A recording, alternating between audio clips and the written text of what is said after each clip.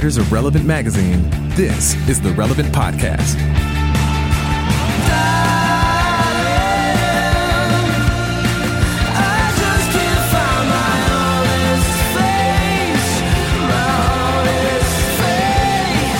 It's Tuesday, July 30th, 2019, and it's the Relevant Podcast. I'm your host, Cameron Strang, and here with me in our Orlando studio on the ones and twos, our illustrious brother, Chandler Strang. Hi. On the Skype line from Lumberland, Virginia, Jesse Carey. Hello, hello. From Nashville, Tennessee, our senior editor, Tyler Huckabee. Hey, everyone. And not in Nashville today, actually in the Big Apple, New York City, author, speaker, podcaster, cowgirl extraordinaire, Annie F. Downs. Good morning, gents. Look at this city slicker. Look at her. On Look at us her. today. Bringing the coastal elite voice into our podcast. Our It's humble, about time. Our humble podcast. I've had the voice, just not the zip code to go with it. So here we Giving go. some representation Yeah. to the forgotten elites on the coast. Back by popular demand, sitting in with us here in the studio today, my son, 9-year-old podcaster, Cohen Strang. Hello. There you go. He's actually This just is a playing highlight to me. I really like being on the show with Cohen. So He's- this is a he's- dream I come mean, true. I'm listening and He's sitting here playing talking a little. Fortnite on his Nintendo Switch, so we probably won't hear anything from Cohen today. But At least not much. yeah, there you go. Cohen, but I'm back. We're on the show together. I need you to be focused. I need some of your zingers. Usually, Nope. Cohen fills in when Annie's not around. No, that's not true. He told me after he was on the show last week, he's like, Dad, usually I'm only on the year-end recaps. Yeah, that's what. Yeah. yeah. That's like the only other times that I've actually ever been. That's true. But Just says a lot that he's a direct fill-in for me. Well, hey, he came in with rave reviews. I think You're Annie, not a kidding. lot of. I heard he would make jokes last week on Friday's show. He would make jokes, and I go, yeah, that's exactly what I would have said. He's right. Cohen did a great learned job. from the best. He's getting rave reviews. The people want more. And Annie, I think people are mad at you for defending that horrific Cats trailer. That is Gosh, true. could I the think internet the just internet oh, turned on you. It celebrate. wasn't fair. You kicked the hornet's nest. It wasn't I didn't fair. engage. Sure did. I didn't engage. You went up to that hornet's nest and you dropped firecrackers right in there and you lit it and you ran. And it was hilarious, but very dangerous what you did. What you did was dangerous and reckless. You put great. us all in danger. we have a great show in store for you today. Coming up later, we talk to rapper Derek Minor. He's joining us. We're going to talk about like what he sees happening in faith and culture. It's part of our ongoing look at our issue 100 roundtable conversations that we've been bringing you this summer. Also, a slight preview, a brief preview of season 2 of Unedited as debuted yesterday. And my guest this week is Christine Kane. So we're going to bring you some of that conversation as well. Got it. But before we get to all that, and probably the most important thing happening on the show, no disrespect to Derek Minor or Christine Kane, at the end of the show, all of y'all's dad jokes. Oh, gosh. It is. But So happy. Just a peek behind the curtain here, and you can see, to what this wizard deals with every week. I didn't even look. I'm going to save it. On mornings that we do the show, I like to wait. I like to wait that morning to pull all the feedback so that everyone has their last chances. It took me forever to freaking go through our Twitter feed and pull 500 dad jokes and dump them into the rundown. I went through because I was, I see them on Twitter as people are sending them throughout the week. And I remembered a few that actually made me laugh. And I didn't see them on your exhaustive list. So I went through this morning and went back 5 days and found them and put those in. So dude, this is a crazy deep feedback this week. Yeah. Wow. I'm ready. I've never seen a response to an editorial question of the week like this. For Our people people that are comedians. We didn't know, and now we know they're Now we know. comedians. Okay, I did Find have their one humor, that Lane. I was reading them out loud. I was like collecting them this morning, and now I'm just going to give a preview of Wait, the you're dad going to do joke one from- now? I just want to do one because it made me laugh. You Because people, are. I want people to be excited for the segment. Wet the palate. Wet So the we palate. asked people to send us your best Classic / worst Jesse. dad joke, and this is the one that I literally laughed out loud this morning at. This is from Marcus. Why do ducks have feathers? So you can't see their butt quack. I'm so mad because that was my favorite one, and I knew. Really? Yes, that was my favorite one. I on the laughed list. at my computer. I went like this. That's really good. And really? I was like, this is one I probably have to say to really get. So I was like, butt quack. So we've only got about 700 more of those to read later in the show today. I have a question here. Is Cameron, is part of the long game here for bringing Cohen a little more often into these? Is he being groomed to inherit the mantle? I don't mean to talk mortality this early in the podcast. I know it's still early. No, there's a couple of things at play. One, I was reading a study on podcasting demographics. Then the 2019 data came out. Good. And the number one podcast listening demographic is 12 to 24. Okay. Yeah. And I'm thinking that's pretty huge. So you're bringing in a 9-year-old. Hey, I mean, the next generation in the future. Next generation. Okay. No, but the main thing is I'm too cheap to do summer camp at the end of the summer, so Cohen's at the office. So it's like you read about like Tiger Woods' dad. Tiger Woods' father would put Tiger in the high chair and he would sit there in the garage and hit golf balls for like 3 hours a night so Tiger could visually absorb what a golf swing. So before Tiger Woods could even walk or speak, he had implanted in his mind what a good golf swing looks like. This is basically what Cameron's strategy is here. Yeah. Cohen's going to be like that young Tiger Woods that went on Johnny Carson was sinking, 15 footers on the putting green. Cohen's going to go on at 9 and just deliver a blistering hot take. Or maybe Cameron is testing, like maybe he's beta testing Camp Relevant. And next summer, part of the model will be having a summer camp in the offices. This is like kids. No, I see it more as like fantasy camp, where grown adults will go and like sign up for space camp. Or baseball or something and go play with major leaguers. This is like, we're just going to get people to come in and be like, hey, welcome to Relevant Fantasy Camp. Hey, your job today is to write a feature story on Malcolm Gladwell. The interview's in an hour. So get ready. You're living the dream. Tom Sawyer painting the fence situation. Yeah. Make it sound really fun. This is a great idea. This is, I think Camp we're on to something here. Yeah. I'm trademarking that as soon as we hang up. You get to do the newsletter. Relicamp. I like it. Let's do it. Relicamp. I made that up, by the way. Relicamp? Yes. Oh, he made it up. Oh, like last year. And last Cohen's year. Cohen's going to be dead mother. And we were in the car the other day, to your point about the golf swing, we were in the car the other day and Cohen's just quiet, we're just listening to music, and he was thinking of names for his future podcast. Cohen, tell us some options. You told me to. Don't you dare say it. Don't say it. I'm not going to say it. I'm not going to debut your brand. Wait, you aren't going to tell us, Cohen? No. He's still workshopping it. He doesn't think it's ready for prime time yet. Also, he's already learned. You got to keep the audience waiting. Can you give us some options? Give us some of your, the early thoughts. I don't really have... I only have 2. Yeah. He was just, he was in thought and he just said, hey, Dad, I'll probably not use this one, but one day if I did a podcast, I could call it X, like he said in it. And he said, but I'll probably not like it by then. So he said, I said it's a process. I get it. Yeah. I was like, that one's definitely not going to stick, actually. Yeah. So he's just throwing the noodles on the wall, seeing which ones stick. I like it. I like it. Part of the process. Exactly. Big news before we move the show along. Big news. Annie had a lot of Instagram stories this week. Lots of dots. Oh, I did. My dash has turned to dots in New York. Only once. Yeah. And I didn't see them. I went on social media a lot, but I saw somebody tweet about the dots, and I saw that you defended the dots because you had a big thing happen. Tell us. What I got did you a do tattoo. That's what I did. Wow. I got myself a New York City tattoo. I didn't see it. So what happened? What is it? It's okay. white. She's holding it up right now. It's white. Yeah, I'm holding it up. It's hard for you to see. Hold on, I can't read it. Lotion. Hold on. Make America great. I'm having trouble. That's not gonna. 2020. That's almost here. It's gonna be old news by November 2021. That's. Oh my gosh! I respect your commitment to the brand. But yeah. God, thanks. It's a white tattoo, which is great, except do you guys know for white tattoos, they go over them twice. And so it's like getting a tattoo on top of a tattoo, and it is brutal. It hurts. It still hurts. Already because you're already sore from the first go over. Right. And then you got to do that again. Right.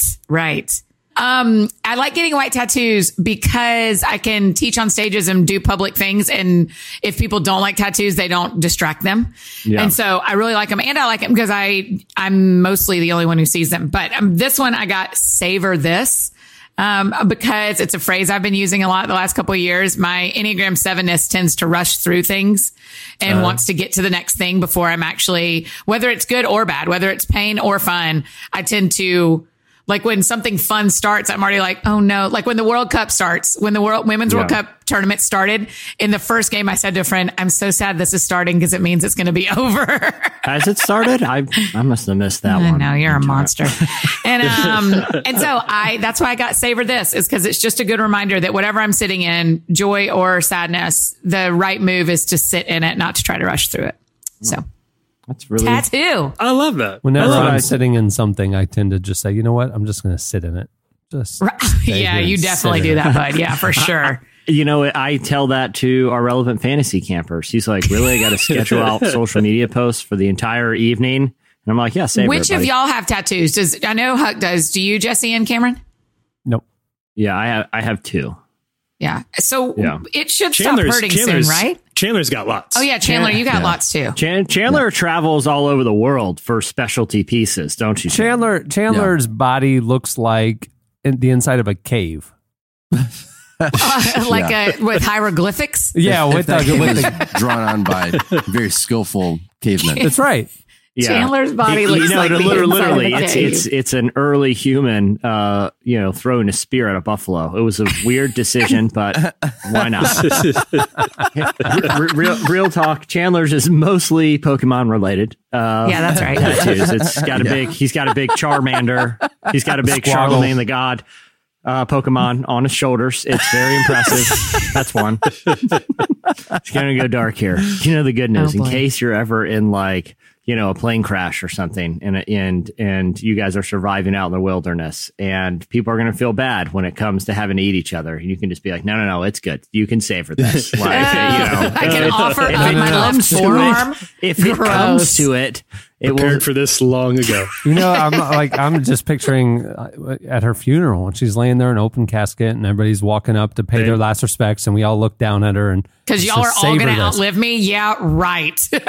Oh wow, what do you know that we don't? And they look down and just were reminded by you to savor this. To savor this pain. To savor this moment. I'm telling y'all, when I had a breakup last year, a friend of mine said, you should savor this. It matters. The pain matters and you should sit in it. And I tried and I've just kept that phrase with me. And it's really, I know we're not supposed to be serious on here, but it has really impacted me. It's made me better at my life to slow everything down.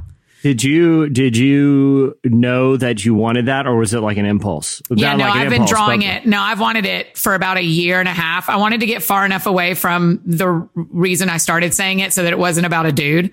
But I've wanted it. I've never stopped wanting it. So for the last couple of weeks, I've been drawing it on my arm and looking at it. Yeah. And so then when I got here, one of my friends here in New York was also like, I've been wanting a tattoo. And I was like, this is happening. Yeah. So, that's very cool. I'm at the very beginning of writing a new book, and there's just a lot of reasons this season, that's so Christian-y. This season makes a lot of sense for me to go let's mark the beginning of this with something that really matters. Yeah. So I think really if 18 months later you still want a tattoo, you should probably do it. Yeah. I think it's a good general principle. Would you ever do an impulse? You're a 7, Annie. So I feel like in the right mood, if you're at the right crowd, if it was just like you and a buddy. Like at Christmas when we were all hanging out after the Christmas show. Annie and Tyler are just downtown Nashville, in and out of the honky tonk joints. You're like, you know what? We're running it. We're getting a tattoo. What is it going to be? I don't know. We'll figure it out when we're inside. Yeah. If there's a chance that if we were all together and we were like, let's make a memory. Let's do something that matters to all of us. It would not be hard to talk me into that. Yeah, I like your 18-month thing, because if only I had waited just a few more months, I might not have the Domino's Pizza mascot from the 90s. Yes, you would. Yes, you would. Tattooed on my shoulder. But at the time, his carefree demeanor and just weirdness really kind of struck a chord with me. He likes pizza. And a lot of kids these days, a lot of these up-and-coming podcast listeners in that Prime demo. They don't even know. They don't even know the Noid, and they don't eat Domino's. So it was a pretty big. I sent Jesse a picture last week of there was a guy who had gotten a tattoo of Morrissey, the lead singer of the Smiths, who obviously it's hard not to like the Smiths, but Morrissey has gotten very problematic lately with a lot of associations with white nationalist groups. So this guy who has Morrissey tattooed on his arm, very openly just crossed just a big X through it. Just didn't take it off, didn't try to, mask it into something else, just an X through it. And underneath he wrote somebody who he thought would be non-problematic, somebody who he could safely tattoo on his arm and wear with pride. And of all the many people who are out there who you could choose, somebody like, say, Fred Rogers comes to mind. Tom Hanks probably gonna die without any major scandals. This guy went with somebody who is probably like not controversial. He's probably right. I just wouldn't have guessed this one. Sheryl Crow. Wow. It's very safe, but it's not a portrait of Sheryl Crow. It's just the words Sheryl Crow written somewhat haphazardly. It's not just stylized. Above his name. Yeah. It looks like he might have done it himself. All right, we'll move the show along. Stay tuned. Up next, it's Slices. That summer left a couple tan lines. I love my city. They let me cut the line on the Rhine. They walk on eggshells and landmines. They communicate with hand signs. I do.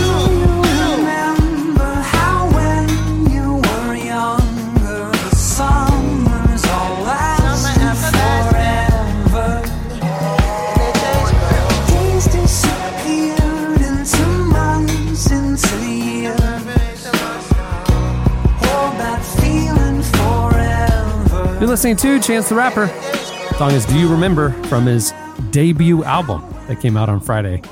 Debut album, you say? Yeah. Listen to Friday's edition of Relevant Daily and we explain. At the beginning of the podcast, you heard Inhaler with My Honest Face. Today's show is brought to you by Bombas. Bombas set out to rethink a product that was an afterthought in the marketplace. 2 years of research and development led to 7 material improvements to the design, performance, and comfort of the everyday sock. And when they first learned that socks were the most requested clothing item in homeless shelters, they knew they had to do something. So they started Bombas to make an impact on our community by donating a pair of socks for every pair they sell. And they continue that philosophy of thoughtful giving towards each clothing item they make. No matter what it is, one purchase equals one donation. So each pair of Bombas socks are super soft, made with natural cotton, and every pair comes with arch support, a seamless toe, a cushioned footbed that's comfy but not too thick. I have had Bombas for 2 or 3 years now. It is my absolute favorite sock. Whenever I'm traveling and I know I'm going on an airplane, I'm going to kick the shoes off. I want to make sure I'm wearing the Bombas. You want seamless toes peeking around the corner, waving to people. And it says like Bombas on the toes, So I mean, it's fancy. So it's a little bit of a flex, is what you're saying. No, I just want comfortable socks. Yeah, Jesse said Sounds like a flex. It's a flex. I mean, when I'm on, I am pointing, excuse me, sir, can I borrow your issue of American Way? And he's like, which one? That one right there. Seamless toes pointing directly at the magazine. I did that little TV in front of me. I changed the channel with my Bombas socks, Oh. Have you seen that? I have. That viral video? It's more sanitary than putting hands on there. Here's why I don't put my hands on that screen. Some people put their feet on there. So gross. You can buy your Bombas now at bombas.com/relevant and get 20% off your first purchase. That's huge. That's BOMBAS.com/relevant for 20% off your first purchase. You won't regret it. Go check it out. All right. It's time for Slices. What do you have, Jesse? Okay, I have obviously a twofer, and one I'm going to start with. It's the only way you come anymore. You always come. I know, because I find too much. Listen, my mind is a sponge of interesting information, and I feel my love language is sharing it with my friends and our dear listeners. Okay, first one, I want to. This one, I've always been interested in this story, and this is kind of an interesting new development, and I'm interested in your guys' opinions. What are your feelings on the Shroud of Turin? Do you guys have any feelings about it? Like, it's, I know I think it's interesting. It's kind of weird.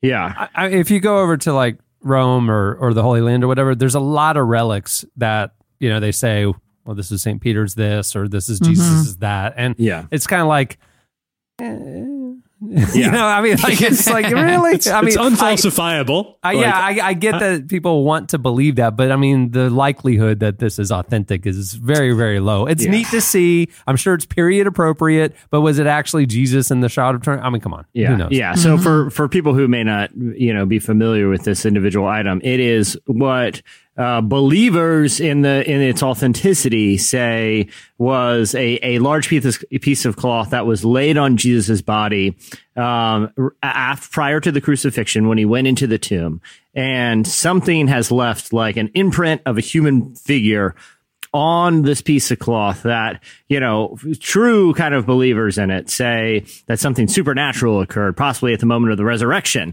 that left this permanent imprint on this cloth. Annie, what are your thoughts on the Shroud of Turin, or do you not even really have? Yeah, I just haven't. I think it's interesting. It fits conspiracy. You know me, you guys. Conspiracy theories are always interesting to me, and this one fits in that category of like, okay, what if? Okay. Yeah.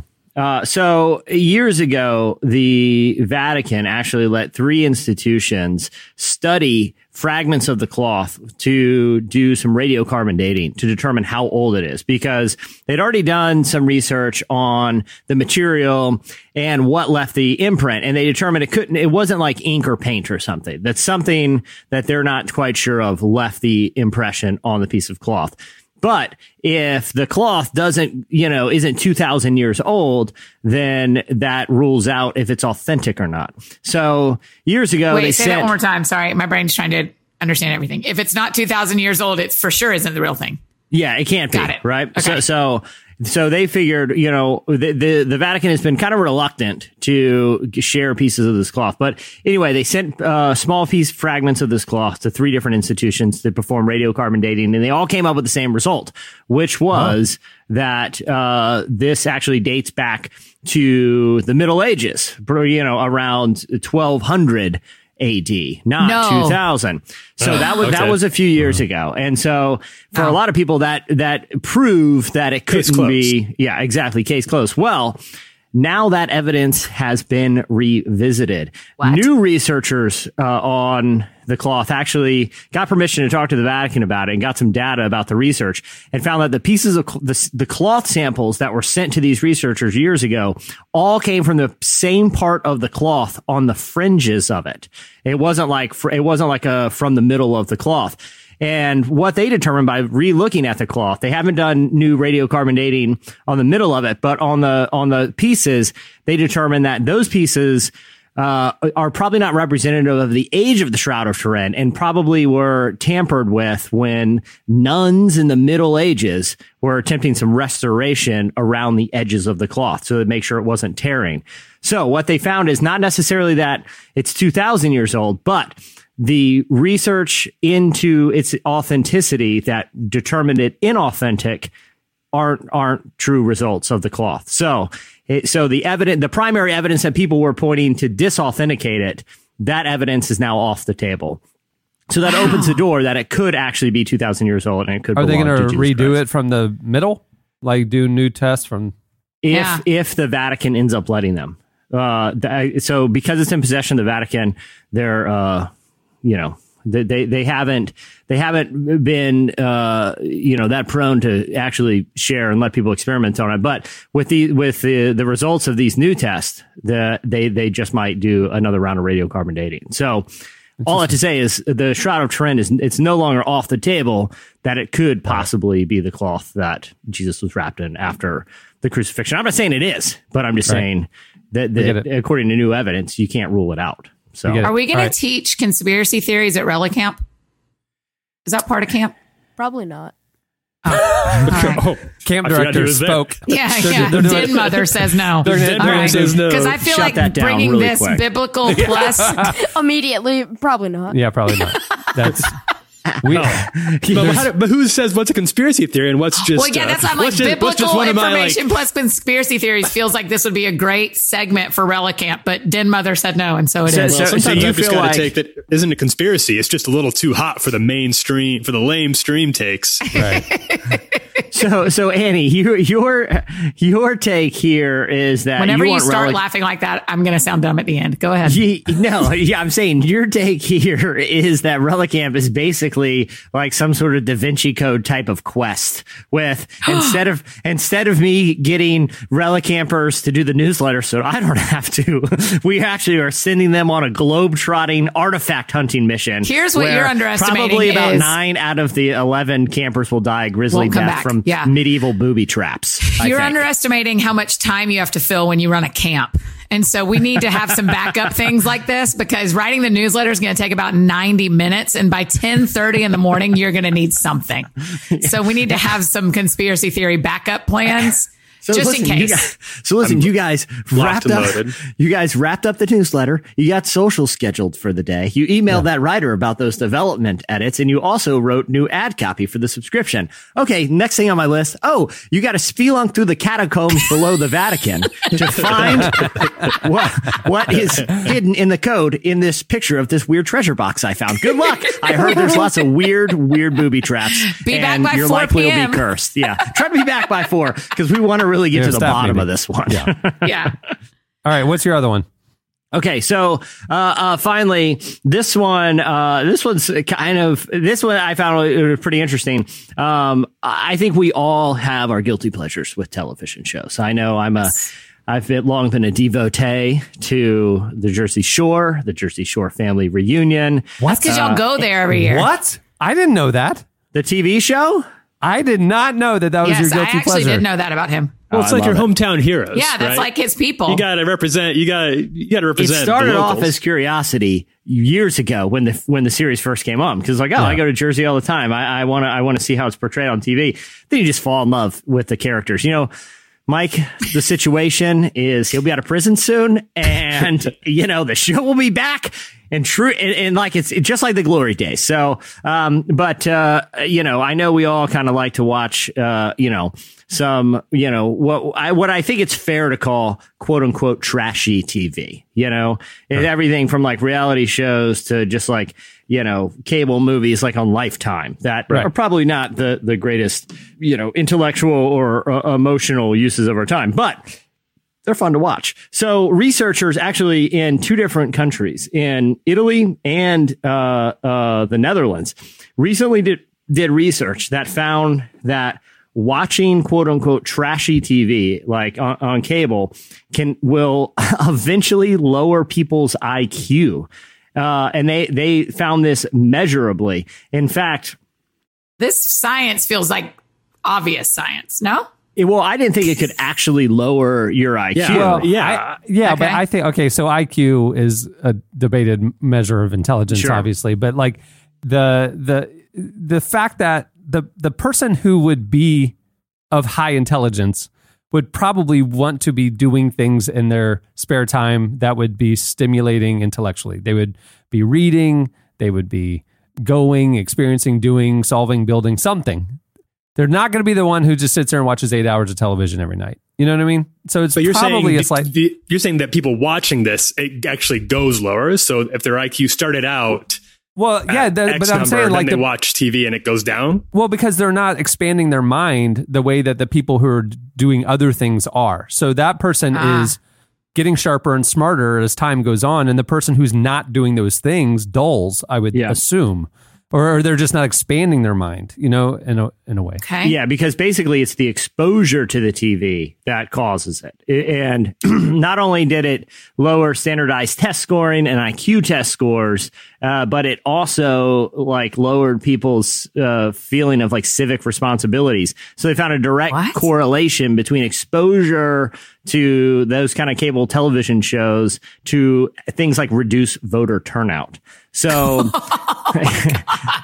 so, that's not to say it's wrong to watch these, but there is, now observable dangers in overexposure. I guess like it's anything. Who determines what is trash TV? Like, what do they list certain shows, or what's the factors around what is it any TV?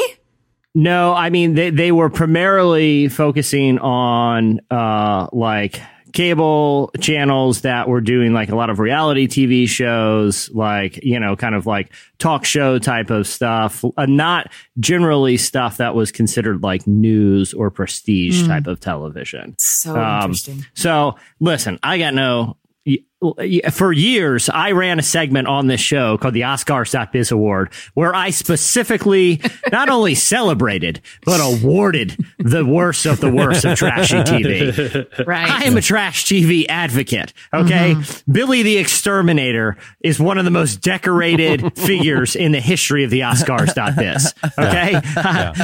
Preppers went on quite a run a few years ago on the Oscars.biz. I have no beef with the genre, but this research does show to say that it ultimately it has a negative social impact. But look, hey, moderation with everything. If you wanna ease into an evening before you jump into the latest Ken Burns doc, and you wanna watch, like I said, Hoarders or something, I do love Hoarders. Balance it out with Hoarders will make you a better person. You throw away your garbage. Well, especially if you have garbage piling up in every corner of your home. Especially if your coffee table is a pile of garbage. Yeah, they quite literally will shame you and bring people to your house to do it. And they will film it and film your reactions. It's quite a show. But stuff like Live PD, I think, would qualify as like trashy TV. Like there's no real value to it.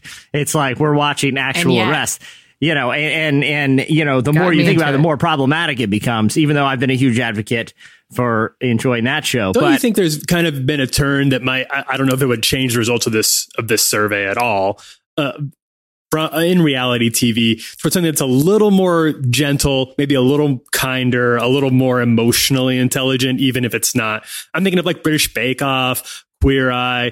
I can't remember the name of that Amy Poehler and Nick Offerman show where they the crafting one that was very lovely to watch. I loved it.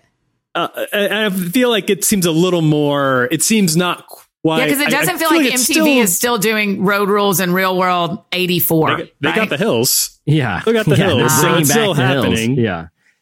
I know that because it was playing in my house all last night. But I was telling,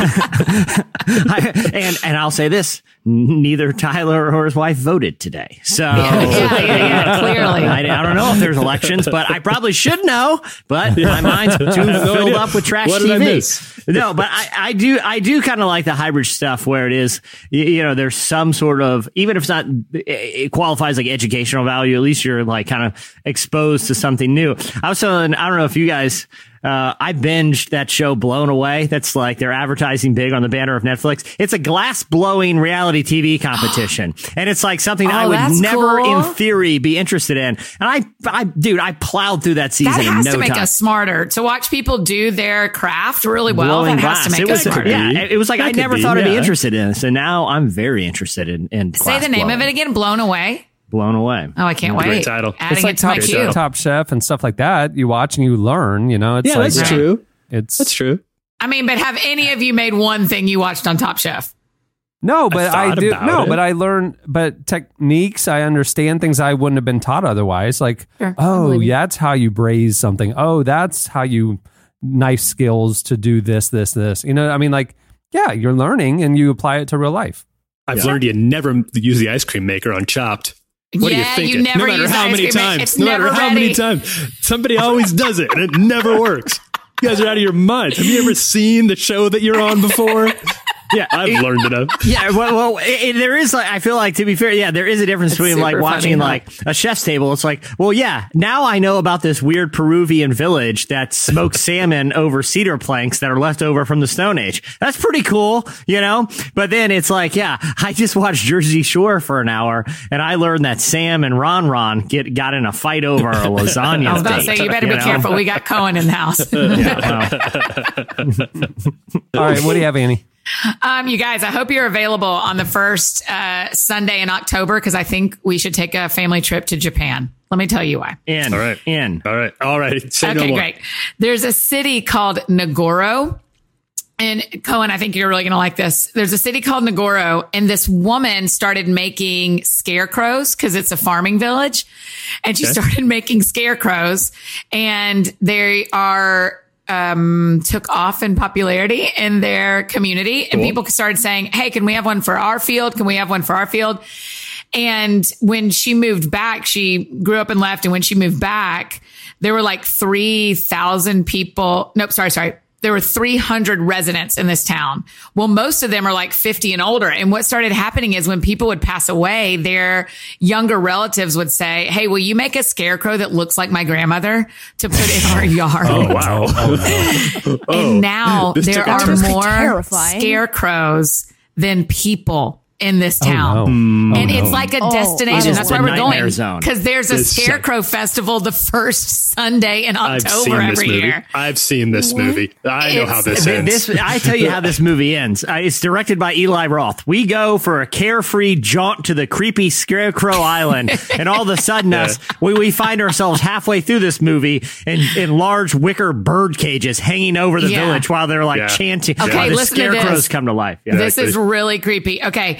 There are construction workers with hard hats installing a road sign, a couple sitting on tree trunks, a boot-wearing fisherman on his front porch with his daughter sitting beside them, and the village's only school. I think this is crazy. This is fascinating. The village's only school shut down a few years ago because the last 2 elementary school age kids in the village finished. And so now they've turned it into a museum of students, teachers, and parents. There's like a classroom of 12 kids sitting, and you can go tour it. Oh, no. Yeah. No. Cohen, are you in? Yeah. Oh. No.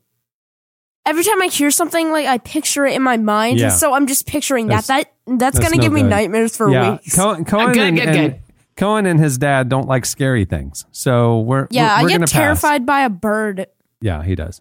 Yeah. So well, the artist, her father's alive, but her mother passed away, and her mother's scarecrow is sitting in the living room. No. Yeah, it's like you go over there, and you're like, oh, just sit outside with this. Just sit in the living room with the scarecrow while I finish freshening up, and we'll go out. And you're sitting there in the living room with the scarecrow, and you hear this, help me. Help me. And you're like, is your grandmother inside the scarecrow? And she's like, just their soul. All right, let's go out. Where do you feel like eating tonight? I know this place that does great salmon smoked on cedar planks from the Stone Age. It's great. Let's go there. Yeah. Back in the 80s, there was a phenomenon of Cabbage Patch dolls, right? Yeah. And these children, they were little I love Cabbage Patch things, dolls. and they had a name and a birth certificate and all this stuff. Well, one Christmas, my grandmother has a lot of grandkids and couldn't afford the name brand toys for everybody, so she spent the year making Cabbage Patch dolls in the likeness of the child that she was giving it to. So, in the likeness of the child, so yours looks like you, so it looks just like Cohen. So it was like mid '80s, and I mean, I was too. Number one, I didn't play with Cabbage Patch dolls, but number two, I was like too old for them anyway, and she gave me a little baby Cameron as a Christmas present, and it was like with painted eyes, and it looked as much like me as a homemade Cabbage Patch doll could. And it came, I'm like, you can't throw it away. What do you do with it? Right. You know, I mean, it's like a thoughtful, loving present. So you still have it? So that thing followed me from house to house, move Literally, after move. I would burn it. I one time burned it and buried it in the backyard. He showed up when I moved into the new house. He was sitting on the back. Threw it into I'm the really ocean. crying Waited. right now. This is too terrifying. Well, the justification was every time, like, I don't want this, and my mom would be like, well, you can't throw it away. Number one, you need to save it for your future children. Yeah, because Cohen needs that. Where is it? Is it in Cohen's room? I'm never taking that. Buddy, when we finally moved out of Baldwin a year and a half ago, I saw it in the attic. You still had it? I had it. Wait, dude. it was in the attic? It was in the attic. That's terrifying. And it's no longer part of our family. I've been hearing tiny footsteps up there for a long time. The whole reason to keep never would have wanted that. No, of course not. Like a creepy homemade doll. Never. It would have been awesome to have. It was like too big. It wasn't like the Cabbage Patch size. It was like half the size of an adult. Oh, I think I remember this. Yeah, it was like too tall. Wait. Cameron, what was he wearing? This is very important. A light blue button-down shirt and yellow shorts. Button-down? Yeah. Last time I stayed there, a little boy came into the room and said he wanted to play. He said his name was Cameron too. I figured he was like a buddy down the street. We played for a long time, and he gave me this I thought it was weird he gave me that pentagram necklace, but guys, I'm starting to get a little concerned. You know what was else weird? This explains why there is a small caricature Cabbage Patch homemade one of Chandler, and he's wearing like a tiny Supreme hat from 1988. I thought that was weird, but all right, what do you have, Tyler? Okay, so this was kind of interesting. I'm interested to hear you guys' theories about why this is. So there's a big new report from Pew about religious literacy in America, with a lot of interesting findings about how much Americans actually know about world religions, about the major faith groups. One particularly, so lots of, we can't get into the whole survey, but one really interesting tidbit that I thought was very strange, and I can't figure out why this would be the case. For the most part, in general, the more Americans know about a religious group, the more inclined they are to like the adherents of that group, even if they themselves don't adhere to it. So if you are not a Muslim, but you take it upon yourself to study some of the tenets of Islam, you're more likely to have a more sympathetic view of other Muslims, which makes sense. I think most people would probably, that's empathy, and empathy comes from understanding, and The major exception to that is when it comes to Protestants. The people who know more about religion tend to have a colder view of Protestants than people who know less about religion. So for some reason, and it is the only faith group in America that actually trends that direction. Oh, wow.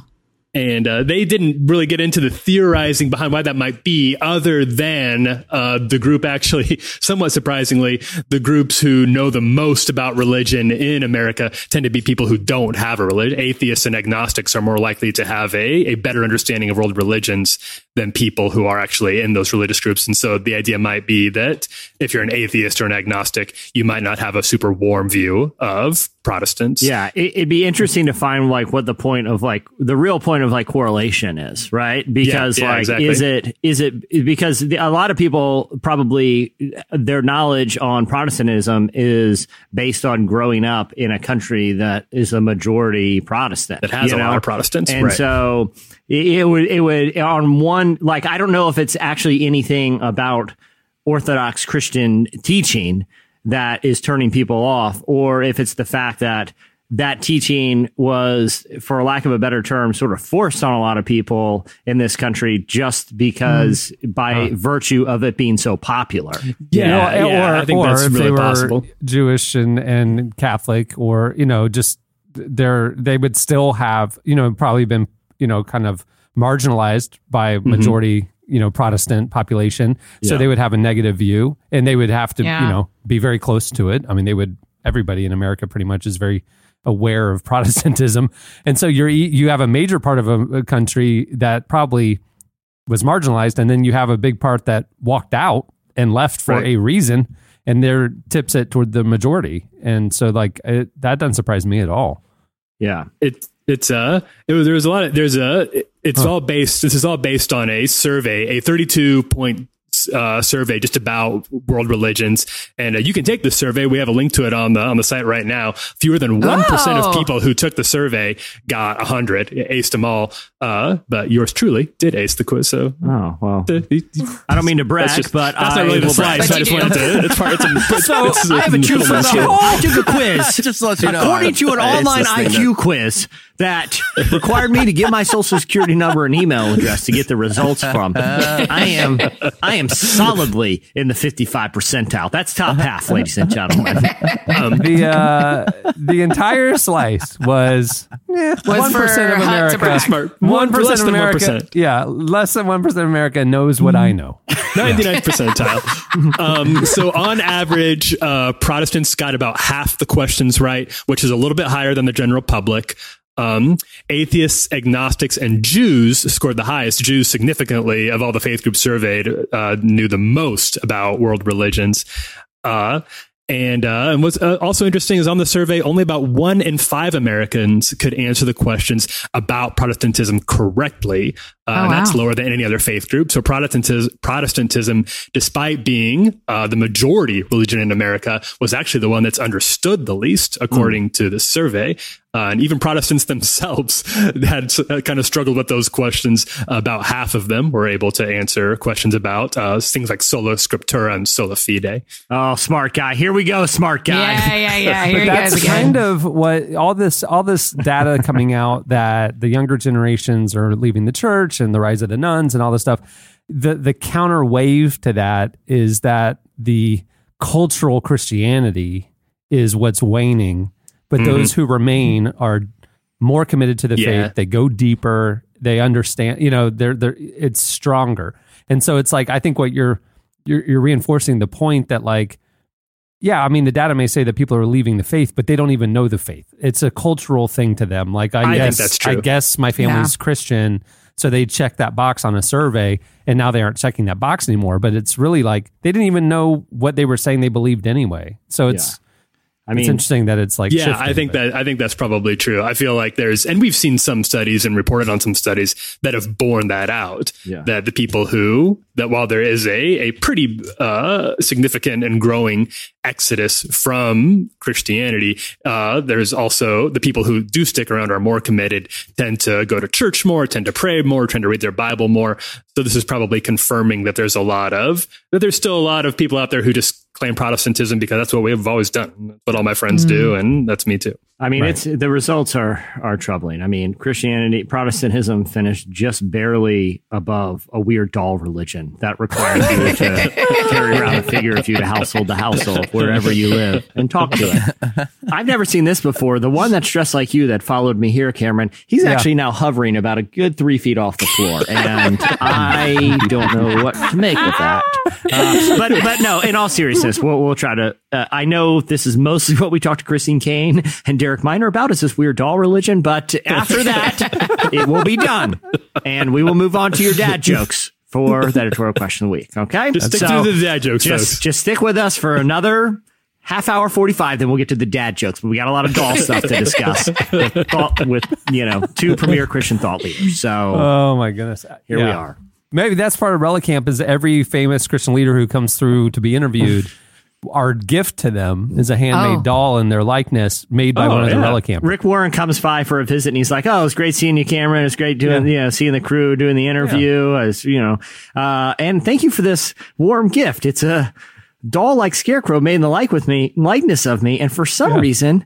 He appears to have the mark of the beast. This is quite a gift. I guess it's a statement of some kind. Quite a gift. Metaphor. Quite a gift. And then we didn't make a doll for you. then we look over in the office ball pit and we just see Cameron's doll, and he's just slowly sinking below the ball line. Get him! There he is! Get him! We're looking all over for him. Can you imagine? I should have saved it. I should have saved that. You really should have. He gave the Rick Warren doll the mark of the beast. Get him! Cameron's freaking out about the doll. He's losing his mind. Oh, I should have saved it and just put it in the ball pit. Just having the head peeking out. All right, that'll do it for Slices. Stay tuned. Up next, Derek Minor joins us.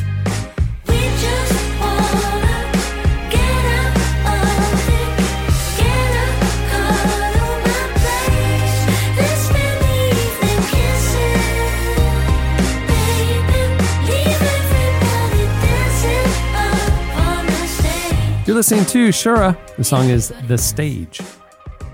Rapper Derek Minor is one of the 40 artists, influencers, activists, leaders, and thinkers to take part in a series of roundtable discussions about the future of the church, culture, activism, and intentional living in the 100th issue of Relevant, which is out now. Derek opened up about his insights into hip-hop's important place in modern culture and the church, and also addressed why casual racism is so destructive. Tyler, you actually spoke to Derek for the issue. Tell us about it. Yeah, we had a really interesting conversation, especially about music and some of the trends that he's seen with regards to his own place in the music industry, and some of the trends that seem like they might be something new, but are actually just manifestations of something that's been around for a while. He noted to me that although him and some of the other guys from places like Reach Records had a lot of success with some of their early albums, inroads in Christian hip hop, he feels like once they started being more outspoken about social issues, things that they observed like racism, then a lot of their early fans left because they weren't playing by the rules. And here was some of his thoughts about that. From what I've gathered, it feels like there's this Superman hero complex with Christianity just in general. So, hey, let's fly all our missionaries into Africa and save Africa, as opposed to saying, hey, how can we partner with you here to make things better, right? I mean, when you look at colonization of Africa and of America, it was spent as we're helping this country. And then when you fast forward and we look at it, not really. What was happening was those were wars those were wars in the name of God. Right. So I feel like the scriptures are that's why I feel like, in the Bible, when Jesus said, there's going to be many people in the last days who are going to say, Lord, Lord, didn't I cast out devils in your name? There's going to be plenty of people that's going to be like, Lord, Lord, didn't we evangelize America for your name? Mm-hmm. He's going to be like, depart from you, you workers of iniquity, because you look at the Crusades and it's like, yeah, we took all this ground for Jesus and we shed all this blood as well and killed all these Jews and Muslims. Like, I don't think Jesus is going to be like, oh, come on in, man. Good job.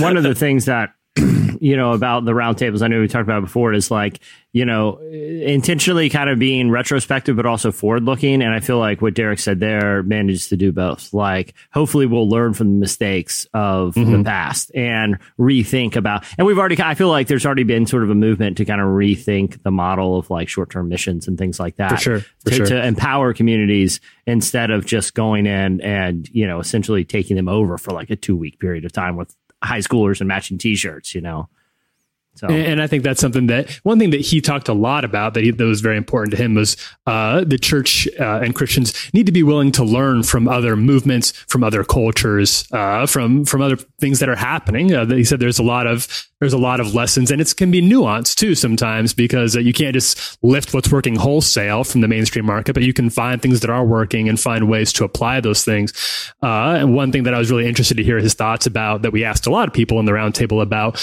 was why the hip hop movement in particular has had this recent sort of God movement with people like Chance, Kendrick Lamar, obviously Kanye, Kirk Franklin was involved in all of those.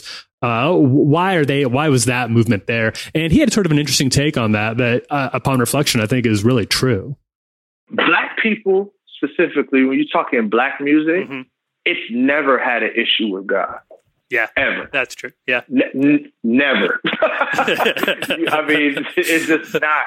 We're just, and I hate to use a sweeping statement, but by and large, most people I know, we're just very God-centered people. Like we love God, even if He's not the center of our life.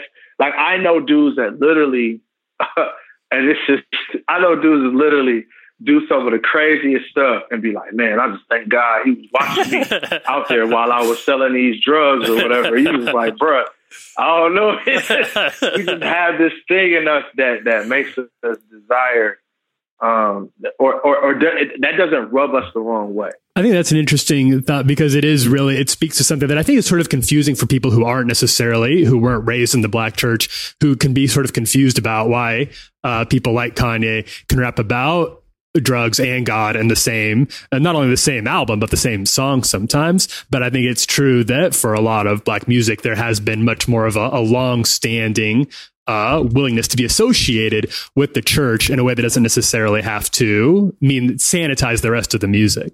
Yeah. And I think too, as like, hip hop in a lot of ways has replaced, rock music, and has, and to a degree, like even certain, streams of pop music as the predominant, musical genre. And as that's happened, I think as kind of a result too, some of those themes like faith and God, are becoming more commonplace in a lot of like mainstream music.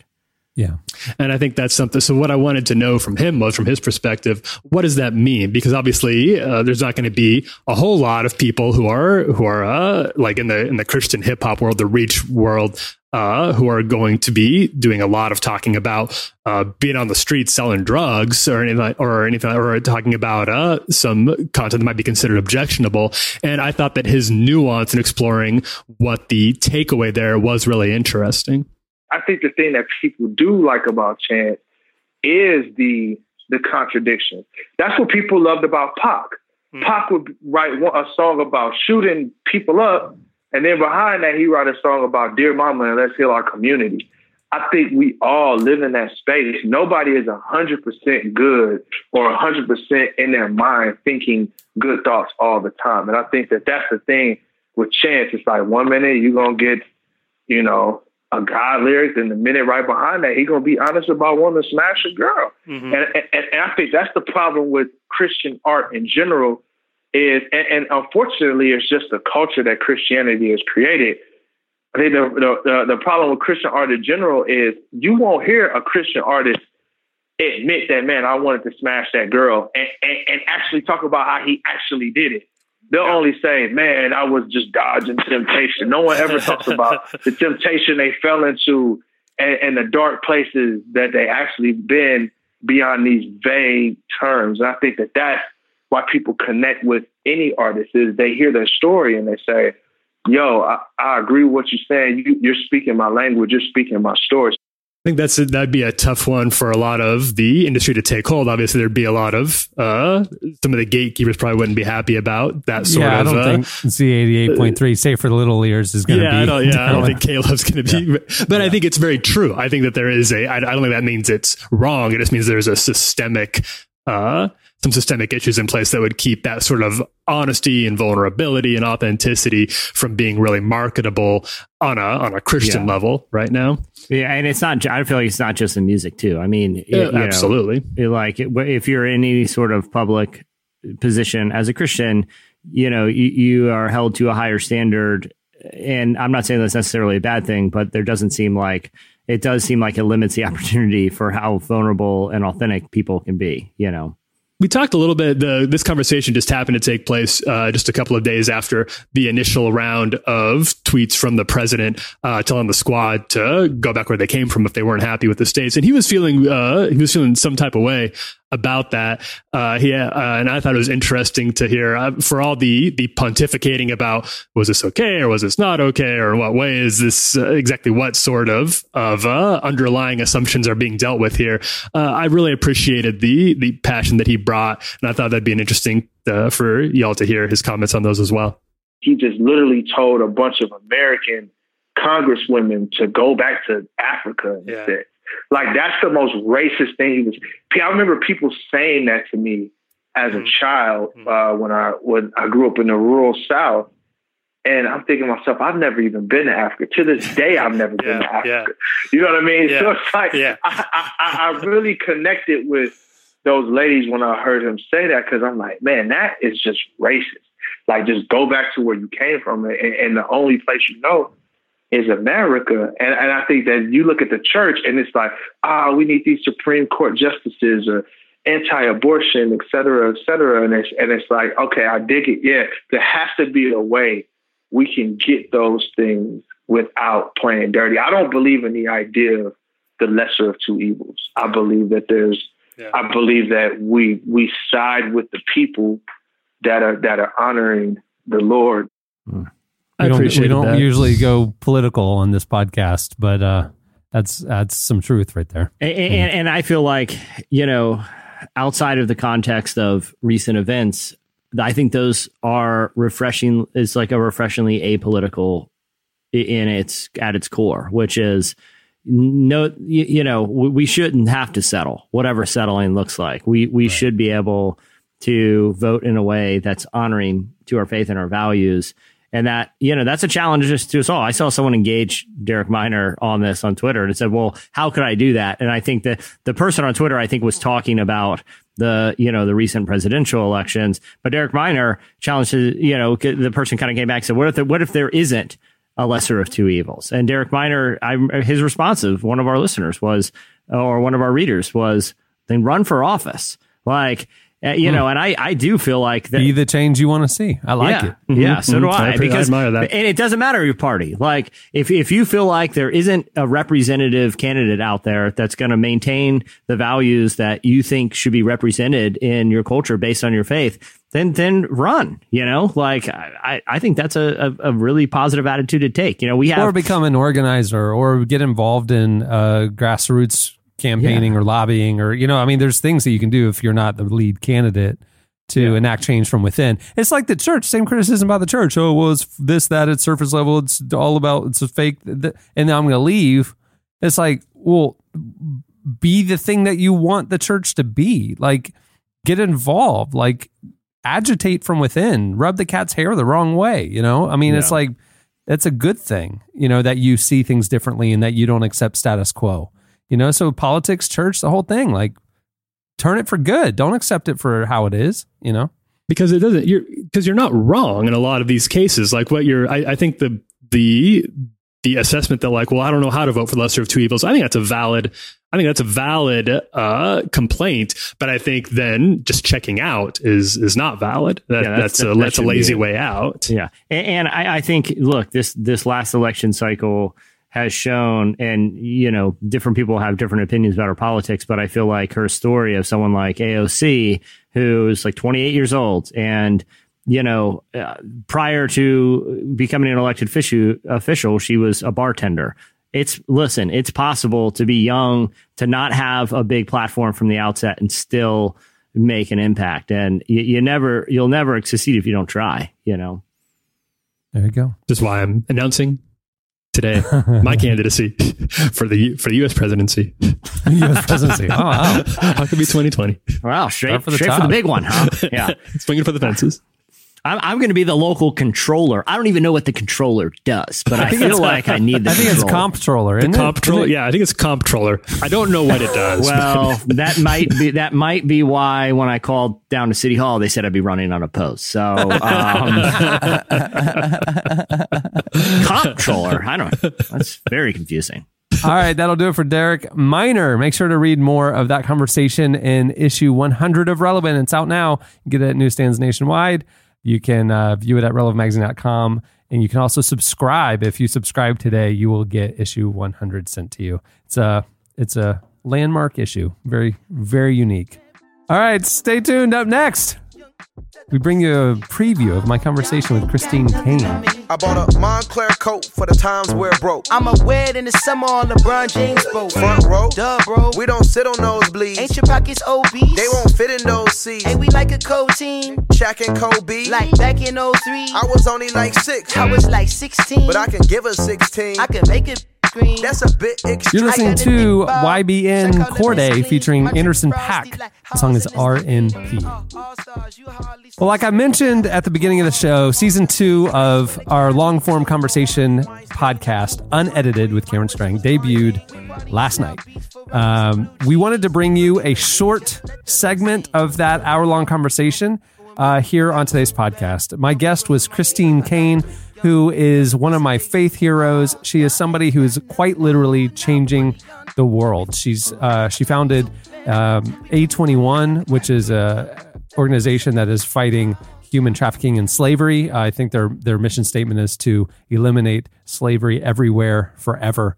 They're doing amazing work. She founded Propel Women, which is raising up women in the church to lead and find their God-given callings. She is an international speaker. She's authored something like more than 20 books. She's preaching every day on global television and has had some of the biggest stages in the world. The thing that's interesting about Christine, coming from Sydney, she came up in the Greek Orthodox Church, and then she moved over to the Charismatic Church, and now she's getting her master's in divinity at Wheaton. Propel is a Southern Baptist partnership. It's nobody that I know of straddles so many different streams in the body of Christ. Her perspective on the global move of what God's doing in this generation is truly unique. She brings depth in her teaching. She is bold and outspoken, And she is, like I said, one of my heroes. Here's a few minutes of the conversation that I got to have this week with Christine Caine. The truth of the gospel is still the truth of the gospel. And Jesus said, I will build my church and the gates of hell will not prevail against the church of the living God. Our job is to continue to advance the kingdom. I mean, he came and said, go into all the world and make disciples of all nations, baptizing them in the name of the Father, Son, and Holy Spirit. Now that is Jesus' last commandment to his church. Mm-hmm. And until this would be, if you're saying, what is the one thing, Chris, you think for the church of the future?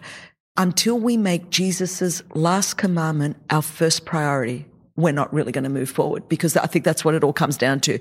The truth is, we have a generation that doesn't necessarily want to do that because of the misuses and abuses of that in the past. And they don't want to be associated with what they would think is a white colonization, racist, misogynistic, kind of thing called the Christian church. And we're saying that's not what she ever was. Throughout the 2,000 years of church history, there have been many seasons of great injustice and pain. And people did things in the name of God, like had slaves, where you go, I can't even understand how you read your Bible and had that. Oppressed women. I don't know how you read your Bible and do that. Oppressed the poor, the marginalized, the immigrant. I don't know what Bible you're reading. But the fact that hopefully God has brought those things to the fore, and we have a generation that goes, okay, faith without works is dead. It's not faith or works, it's faith and works. Evangelism and justice, men and women, black and white, go through the whole thing. It's all of us together. It's not either or. I think if we have the courage to go, we are going to be that new wineskin, we're probably going to get a whole lot wrong in the midst of all of that. And that's when I said to you really early on in the podcast, I can get involved in a whole lot of debates publicly, or I can just try to forge this way forward. Deeply painful to do it. This either is deeply painful, either comes with a lot of kickback. But if some of us do not begin to somehow, in our flawed humanity, build a third way forward and help create this new wineskin, we're going to have a lot of disoriented, disenfranchised, spiritual orphans out there that will die in the wilderness, just like happened with the children of Israel. A whole generation came out of Egypt, bondage and slavery. The purpose was to go into the promised land. But 40 years later, they died in the wilderness. I think prophetically, that's where we are right now, that a generation, if we don't have a few Joshua and Calebs, spiritually speaking, that are strong and very courageous, that go, okay, we're going to go in, we're going to cross this Jordan, spiritually speaking, and we're going to take the promised land, that God has given us, and establish his kingdom here on earth as it is in heaven. And we're going to create the new wineskin, and we're not looking for old wine to come into the new wineskin, and we're not looking for new wine to go into an old wineskin. So we're going to do the hard work of dying to self, crucifying our flesh, good old-fashioned Christianity, creating a new wineskin that is not either or, but is both and. I'm going to do that hard work, and we're going to move forward, and we're going to be in this world, but not of it. We're going to be consecrated. We're going to be fully immersed in this culture, but not of the culture, fully immersed in this world, but not of it. Because at the moment we're in it and of it. You can't change a world that you're both in, that you're the same substance as. So until we go, I am willing to be sanctified so that the fruit of the Spirit is produced in my life. I don't think we're going to see the gifts of the Spirit in the way that we need to see them to have this great revival that I believe we're going to have until we're willing to be put in the fiery furnace and have the fruit of the Spirit developed in us. Because I don't think this next wave, we've had such an excess use of the gifts with no fruit, and we've had a whole lot of fruit with no gifts. You need both. There's 9 gifts, 9 fruit, and I think the new way forward, and that's why, people like you and I that have come through, I had a Greek Orthodox background, then came into a charismatic background, and now I'm, very woven into the evangelical world, and I'm like, wow. But the only thing I can see with all of that is that it's both spirit and truth. It's fruit and gifts. And I think that's the new way forward. To hear more of that conversation, go wherever you get your podcasts, download Unedited with Cameron Strang. The new season kicked off this week, and would love for you to check it out and spread the word. All right, stay tuned. Up next, it's your feedback. Oh boy.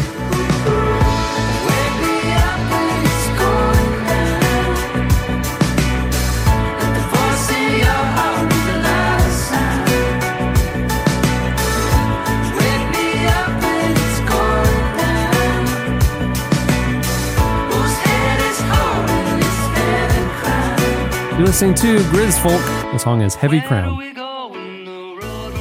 Okay, before we get to feedback, we need to bring it back. First time in a year or so.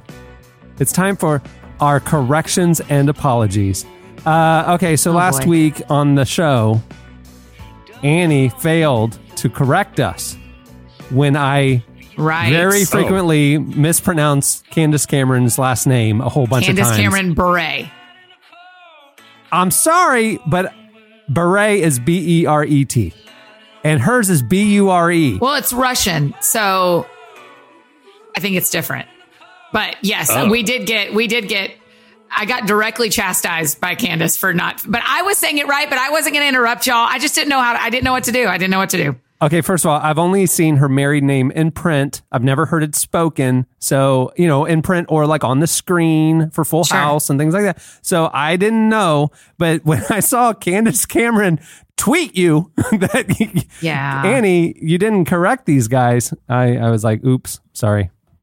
So our apologies to Candace Cameron. Luckily, we have this segment right now where we can say, everyone, it's Candace Cameron Bure. This will be, mark my words, Annie F. Downs, this will be the last time I'm humiliated by you in front of a cast member of Full House. The last time!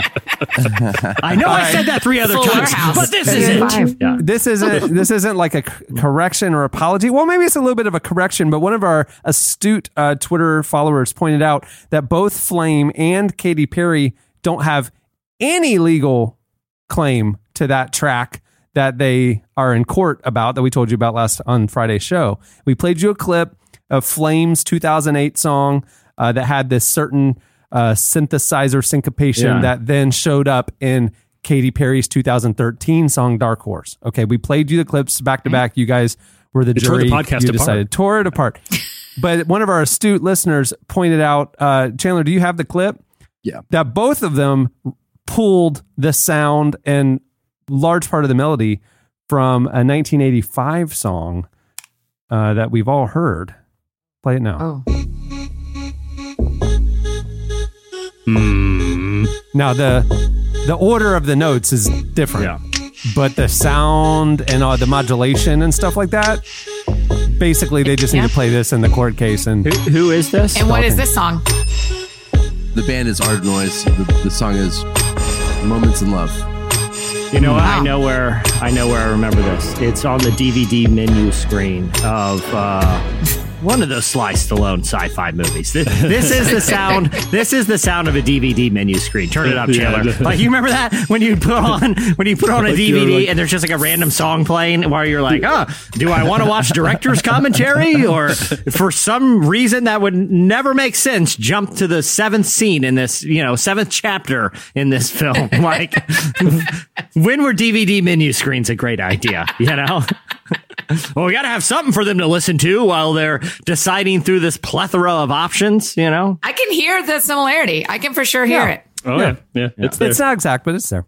It's real. All right, now it's time for your feedback. Last week on the show, we put a scientific test to you guys.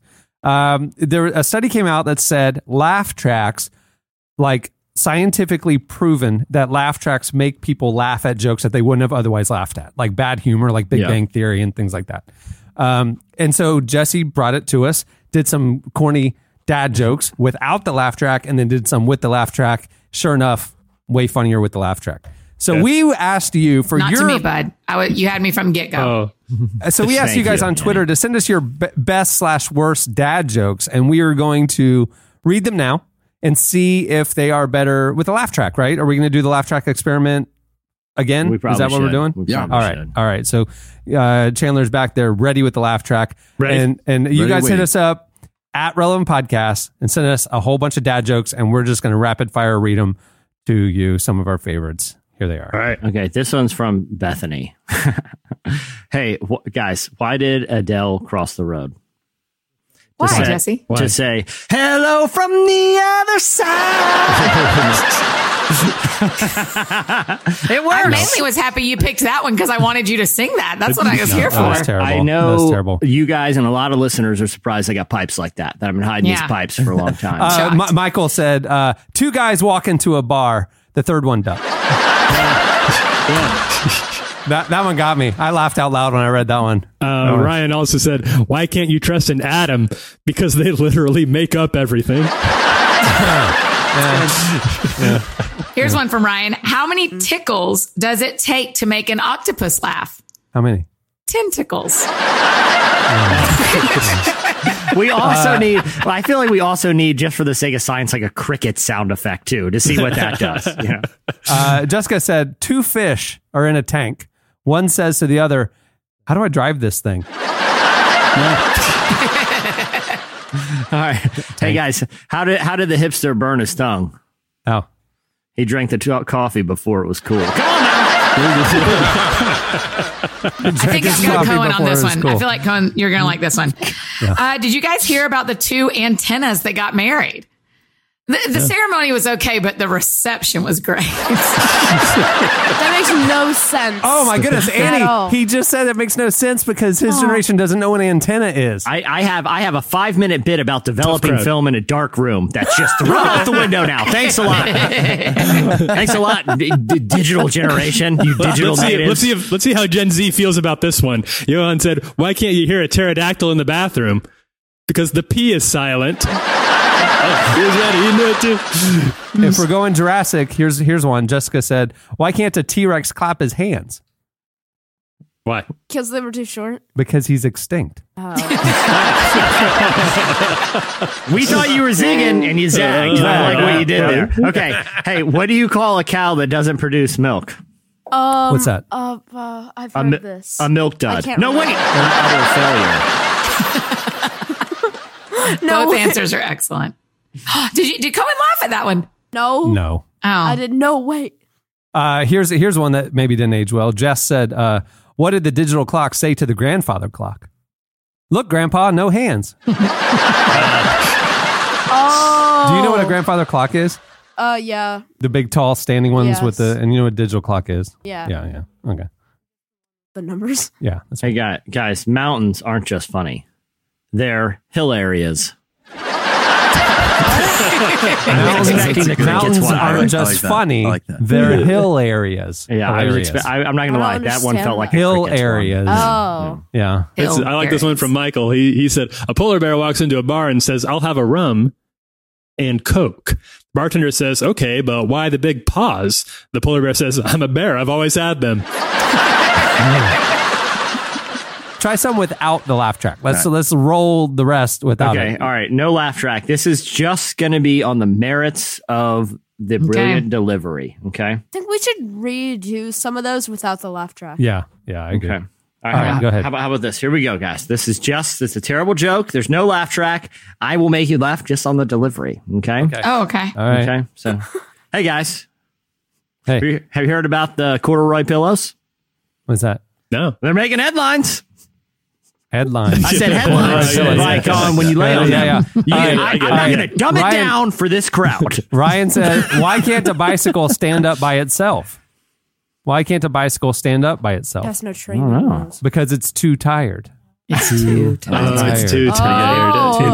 It works on 2 levels. Ryan also said, "Why can't the pony sing lullaby?" Why can't the pony sing a lullaby? Because it's just a little horse. Just a little horse. Oh, yeah. Okay. How about growers? They're growers. This is a variation on one we told earlier. It's from Crystal. None of these really make sense. Why do hipsters wear beanies in the summer? Why is that? Because they have to wear them before it's cool. Come on now.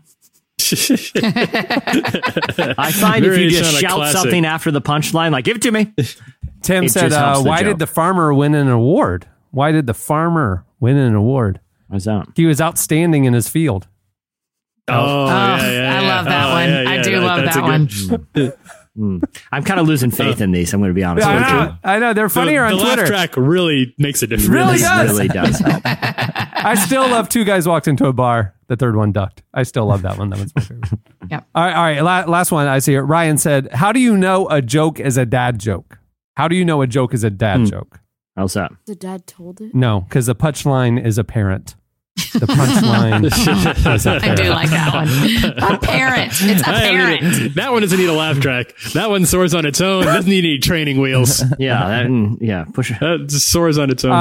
Okay, it's time for editorial question of the week. Hey. All right. Well, earlier in the show, we talked about things from our childhood. Well, it started with the Japanese village with the scarecrows, which started out well intended and tipped over to being creepy. And we've it just started off creepy. No, a scarecrow is a functional thing for an agricultural community. It's true. You know, it just it turned creepy. You're not speaking for the crow here because they're literally afraid of them. It's in the name. They're scared. It's all fun and games for the humans. Those crows are terrified.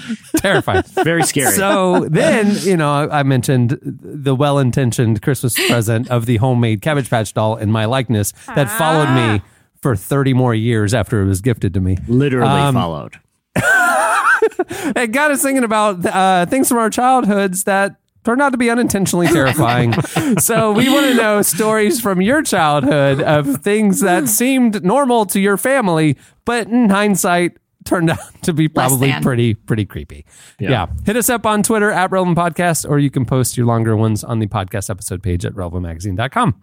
All right. Well, many thanks to Bombas for making the episode possible. Remember, you can buy your Bombas at BOMBAS.com/relevant to get 20% off your first purchase. Do it. I've used that URL myself. Many thanks to Derek Minor for joining us. You can follow him on Twitter at @TheDerekMinor. And to read more of that conversation, check out issue 100 of Relevant. It's out now. You can view it at relevantmagazine.com. It's available at newsstands nationwide as well. Also, you heard a preview. You heard a little bit of season 2 of Unedited kicking off this week with a fascinating conversation with Christine Caine. To go hear the rest of that, check out Unedited with Cameron Strang wherever you get your podcasts. And on that note, we will wrap things up. I'm Cameron Strang. I'm Cohen Strang. I'm Chandler Strang. There's a lot of Strangs here. I'm Jesse Carey. I'm Tyler Huckabee. And I hate to tell y'all, but I'm a Japanese scarecrow. And I'm little Cameron Strang, and I'm here to play. Where'd it come from? Oh no! I can't believe you doubled down on that. All right, we'll see you on Friday. Have a great week, everyone. I could be a killer, gonna get you whacked. 1, 2, 3, 4, 5 in the back.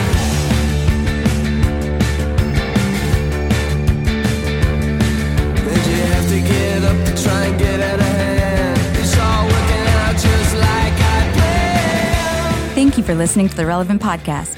If you like what you heard, be sure to leave us a review on iTunes. Check out other shows from the Relevant Podcast Network in the podcast section at relevantmagazine.com. And while you're there, browse exclusive podcast merchandise at our online store. Make sure to subscribe to Relevant Magazine. Info is available at relevantmagazine.com/subscribe.